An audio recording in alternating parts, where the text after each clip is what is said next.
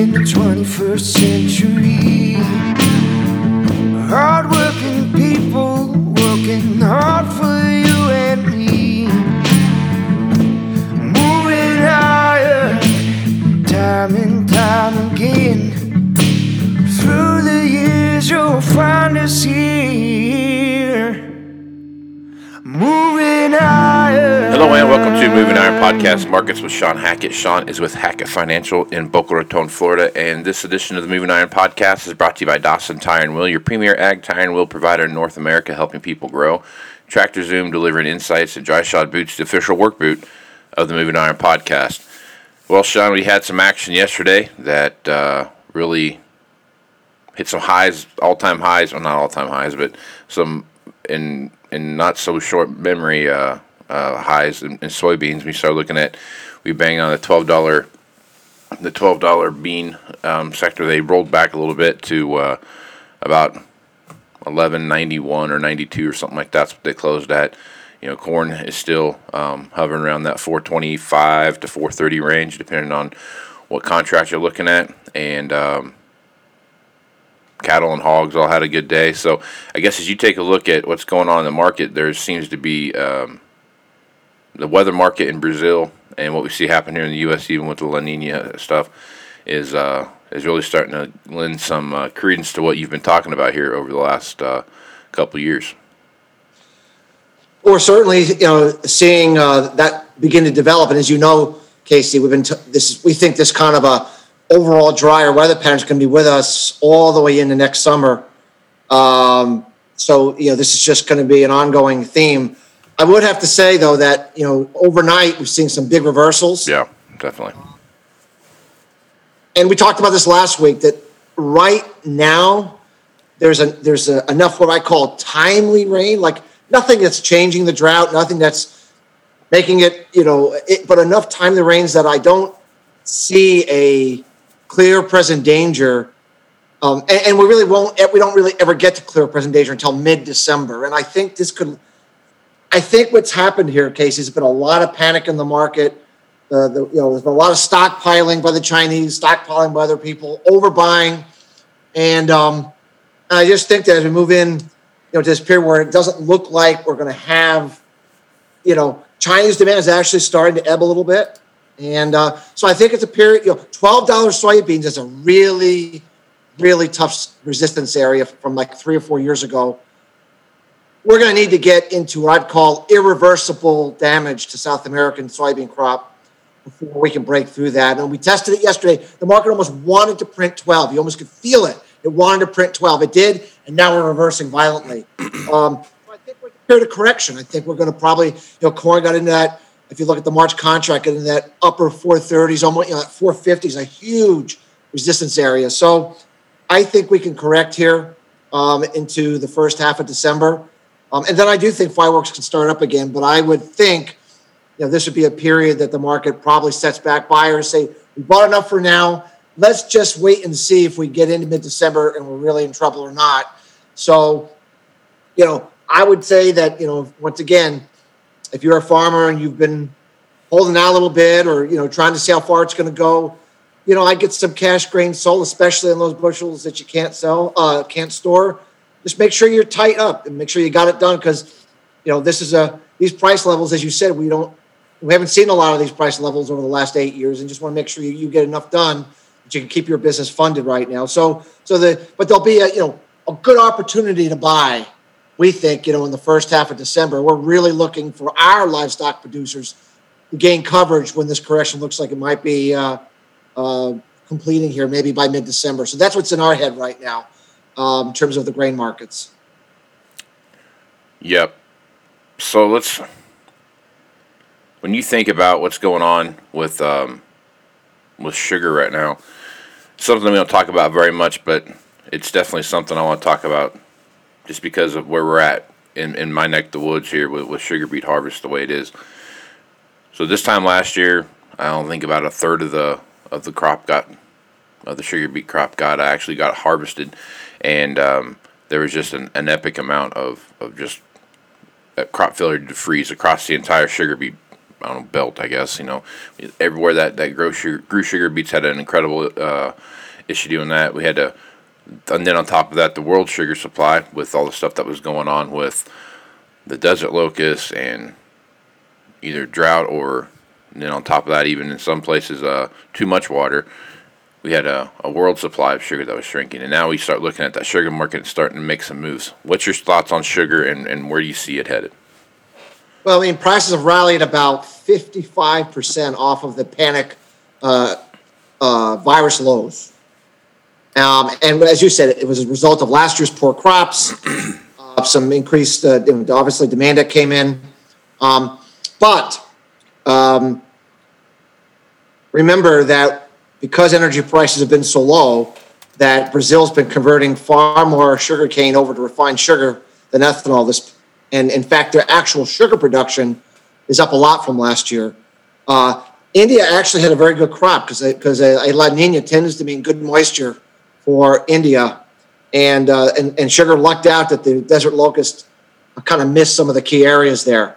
But the Indians have been playing games with their export tariffs, and so a lot of sugar that should be entering the market, it's been held back because of all this uncertainty. But it does look like India is going to get that cleared up, so there could be quite a surge of Indian exports onto the market here over the next 30 days.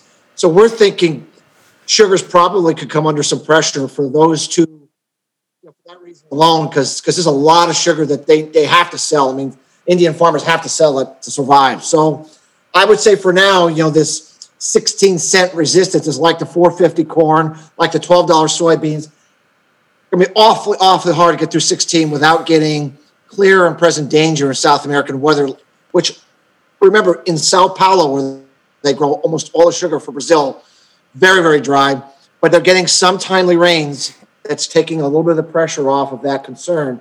So I still think sugar is kind of probably in the same kind of a pattern as the grains, topping out, reversed lower.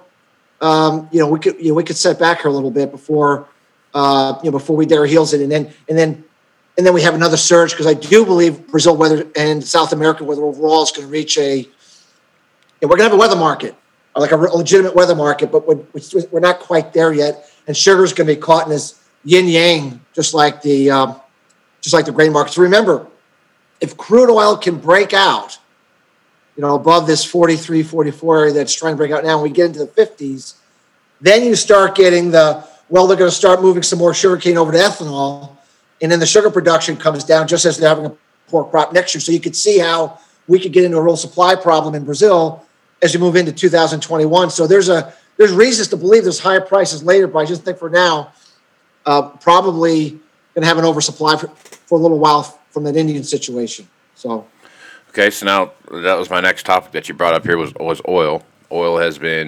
West Texas oil has been bouncing around 42 to 43 range. Can't seem to really get much going on the other side of that. It seems like everything else is kind of rallying around this vaccine news. We see quite a bit of vaccine news that comes up. Yesterday, a lot of the markets were really contributing the fact that these COVID-19 vaccines are getting closer and closer to really being something that's going to come true. Now we've got 3 different companies out there that have put a vaccine up. Now that we're looking at what we see happen in the livestock market, the crude market's doing the same way. Is kind of starting to see some rallies there of a little kind of a bit, but they just can't get past that 44 mark. So, what are your thoughts with this different COVID vaccines that are out there, and how that's going to relate to oil, and is that going to open up the marketplace up a little bit to have more folks out driving around and traveling, and think with more confidence as this COVID vaccine starts to hit the marketplace?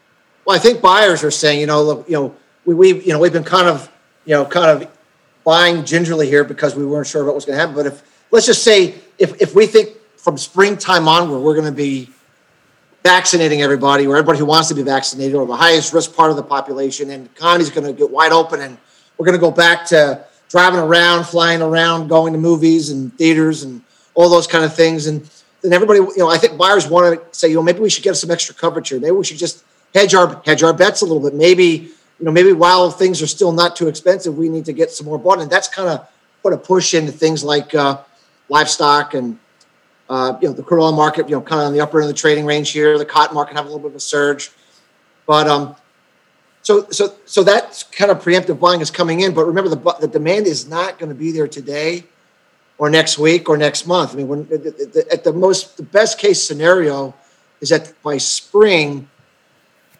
people will start feeling like they can go out again. I know some people are going out now and they don't care, but I'm saying for all the country as a whole, it looks to me like spring could be where everyone gets comfortable going out again. And so, how much preemptive buying can you put into the current market? And what if there's a disappointment? What if there's a delay in getting it out, or there's some side effects that come out when these results actually come out in its entirety? It's still a lot of uncertainty around that, Casey. So I'd be a little cautious that some of this buying is a little too preemptive, in my opinion. But at the same time, so long as those vaccines are out there, it does give people light in the tunnel that this period of low demand is going to get better. And in the case for crude oil, U.S. production is falling. And so whenever we get demand going again, I mean, that could really be a wild cannon. You could put 50% on that market very, very quickly if we actually get our economy going again and get back to normal demand for gasoline. You could see a $40 market go to $60 pretty fast. And then everything changes because ethanol's back, corn demand for ethanol's back, sugar demand for ethanol's back. All of a sudden the whole game changes and everything, petroleum-based fiber that competes for cotton, becomes too expensive. Everything, all the dynamics start to change.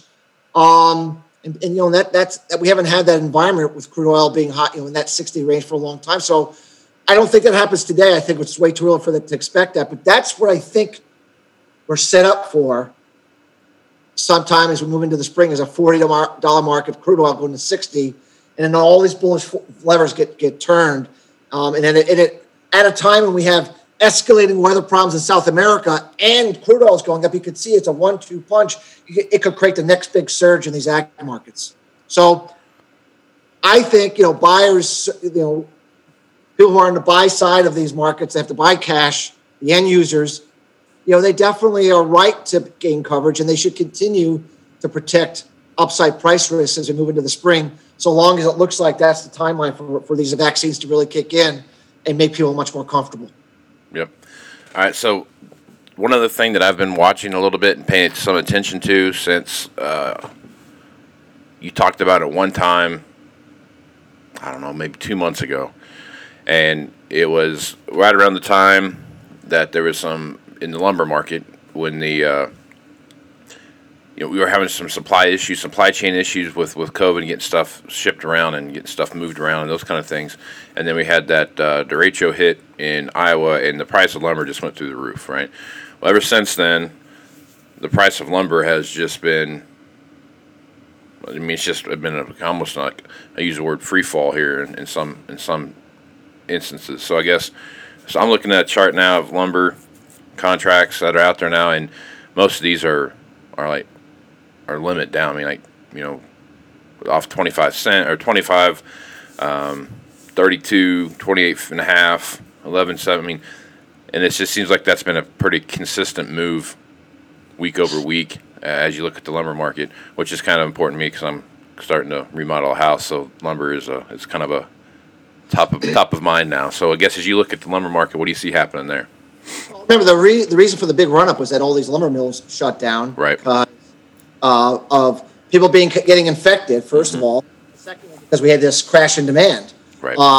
And then all of a sudden, everybody left the cities and bid up the real estate in the rural areas. And then the home builders said, oh my gosh, we better get building again because there's a huge demand for non-city property, but all the mills were closed. Right. Right. And then we had this wild run to 800 or whatever it was. I mean, all-time record high price. But a lumber mill, you start going, hey, Charlie, hey, John, just come on in, let's go. I mean, you got to call everybody, we got to set the schedule, and it's a production line. It takes 3 months to get that going. And so in that 3 months, we had this wild, the average lumber cost for a home went up $40,000 to $80,000 per home on that run up in lumber prices. So someone who thought that we're paying, let's say, $500,000 really had to pay $560 or $580 because of the lumber price. I mean, it got out of hand, and then we had the crash, this complete crash, when the lumber mills opened up, the lumber started kicking in, and all the buyers said, whoa, cancel these orders. We don't want $800 lumber anymore. And so that was that part of it. And now what's happening is, I think, if we're going to go to a vaccine world where everyone's comfortable, the cities are going to start to revive a little bit. It doesn't mean people are going to run in and, like I said, lick the handrails and all that stuff. But the panic buying of non-city real estate is going to calm down, which means all the building in those areas, you're going to have an oversupply. And now as the prices start to fall and that bubble kind of deflates a little bit, then all the home builders say, we have too much inventory. We have a very high price inventory. Stop the building. And then so lumber is it's going to struggle here, Casey, I think. We're moving into winter time, which is typically, obviously, a time where you don't build a lot of stuff.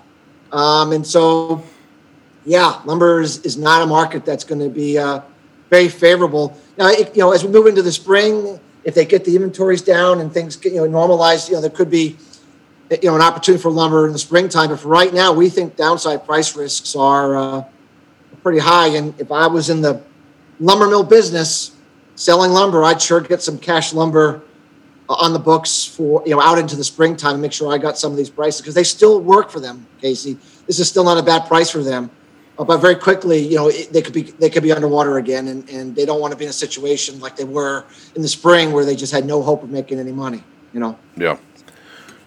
I was hoping you'd tell me it's going to go back down to buy one get one free on the 2x4s, so I could remodel my house. Well, lumber. If you look at a long-term chart of lumber, it's a fast, volatile market, and it overshoots big time in both directions. By the way, so it wouldn't surprise me. We may get that buy one get one free in the first or second quarter before it bottoms. Be on the lookout for. I'll let you know if that coupon. I get emailed that coupon. That'd be great. Send it my way because I'm gonna need it. I'm gonna need it. All right, good deal. One other thing that we don't talk about much here, but it's some of the metals that we see happening, and gold has been. I don't know the best way to put it. I mean, gold is all over the board, and it reacts to a lot of different things. Gold's come down quite a bit from its high where it hit about 2,000 earlier this year. Right now, gold is trading around $18.10 an ounce. We've seen some very high swings up and very high swings down, and it really just depends on what kind of information you hear out of the Fed. The ideas of inflation seem to be kind of the hedge. Gold's a hedge against inflation. So when it seems like there's not much of the inflation threat that people thought there would be, which I'm kind of.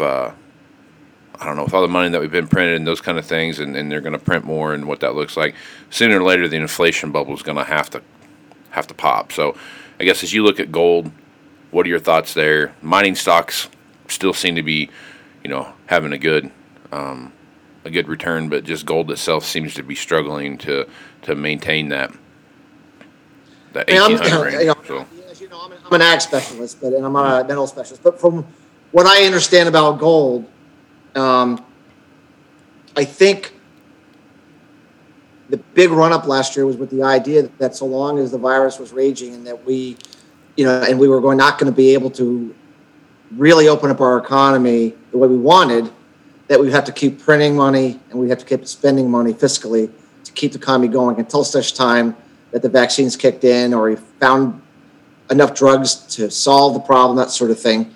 And so it ran up on that. But now if these vaccines are going to come in and do the job they're said they're going to be able to do, which is vaccinate those that want to be and those that are at highest risk, and the economy opens up wide, do we need to print as much money Do we need to spend as much money fiscally as we did before if the economy can open up and we get this huge boom in economic activity?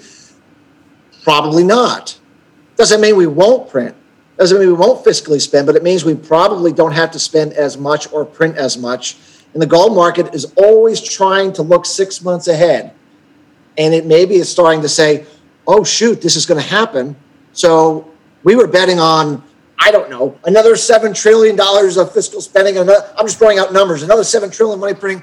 Maybe it's only going to be half of that. And if that's the case, then gold's really not the place to be if they're going to be pulling back on liquidity. You really want to be in those economically sensitive markets like cattle, like cotton, like crude oil, like copper, those kind of markets versus gold, which really the industrial demand for gold is minimal. It's really an investment metal where people hold it as a hedge against inflation and uncertainty, really. So I think that's why gold's been struggling, and it probably will continue to struggle so long as there's good news on the vaccine front, Casey. Yeah.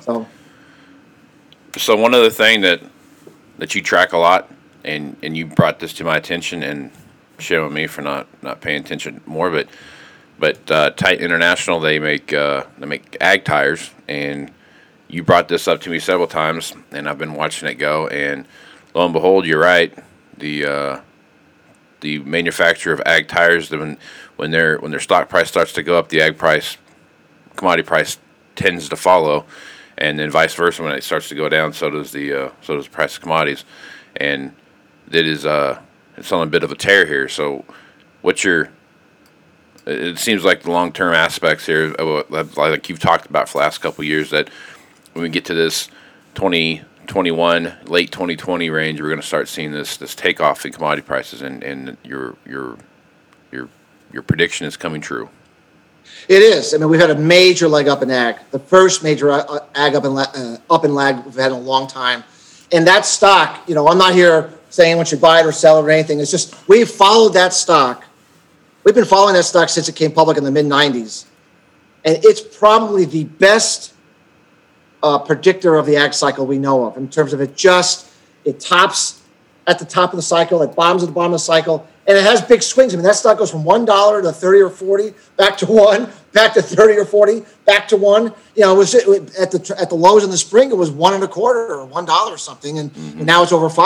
Right. So, yeah, I mean, that market has a great ability to read the ag cycle, and clearly, in our opinion, we've bottomed the ag cycle. It's turning up, and this is not a 6-month phenomenon. This is a multi-year, 5-10-year phenomenon. So once this cycle turns, I mean, this is not like, this is a major turn in the ag cycle. This is a major turn in the equipment cycle, major turn. I think that stock reacting the way that it is, Casey, is a very good corroborator, of what we've been talking about: the ag cycle turning, ag prices turning, fortunes for farmers turning. You see that stock verify that is another one of these signposts we look for to align that we're on the right track with what we're seeing. And that stock is definitely giving us serious signals that the ag cycle has turned up. And so, yeah, that was something we were looking to see, to verify if our prediction of an ag bull market cycle beginning in late 2020 was going to be true. And so far, it looks like we're on the right track. So, well, good deal, man. And of course, that's very good for you, Casey. It's great for me. I dig it. I like things are plugging along great. Well, looks like we're going to have. I'm very interested to see what happens this year. We've talked about it here several times. Just my interest in how things are going to progress through the end of the year. We're starting to see a bit of a pickup. We're kind of in that post-harvest lull. I think most guys are going to be done right around Thanksgiving, and I kind of give it a plus or minus 5 days type of thing. But as we head into December, all producers are going to have a great opportunity to sit down with tax advisors and accountants and bankers and those kind of things to really start looking at what what 2020 looked like and where they're at. And there's some profitability out there this year, so there's going to be some year-end tax buying, and it's not going to be as rushed as it's been in the past. So I'm really looking forward to see how December ends up. I'm quite optimistic about how December is going to look, and going into the first of the year. Yeah, I think the prospects look good. And, I mean, what usually happens at the beginning of the cycle is all of a sudden, very, very quickly, you get into a serious shortage of equipment, used equipment and new equipment, because, the capacity has been ratcheted down after 8 years of nothing. Then you get this huge demand surge, and then it takes time to fill it. So it's a good place. You're in a good, ag equipment, used equipment, new equipment is in a good place to be right now. And so, yeah, I think December could be a really interesting month, but a very good month that leads into a very good 2021, the way we see it. So. Yep, absolutely. Well, good stuff, Shawn. If folks want to reach out to you and get more information about what Hackett Financial can do for them, what's the best way to do that? Best thing to do is just go to our website at Hackett, Hackett, advisors.com. They can download sample reports, watch interviews that we've done with you and others to see if what we do might be of value to your listeners. Right on. I'm Casey Seymour with Moving Iron Podcast. Make sure you check me out on Facebook, Twitter, and Instagram. This is where you can find the latest editions of the Moving Iron Podcast and the Moving Iron blogs as they come out.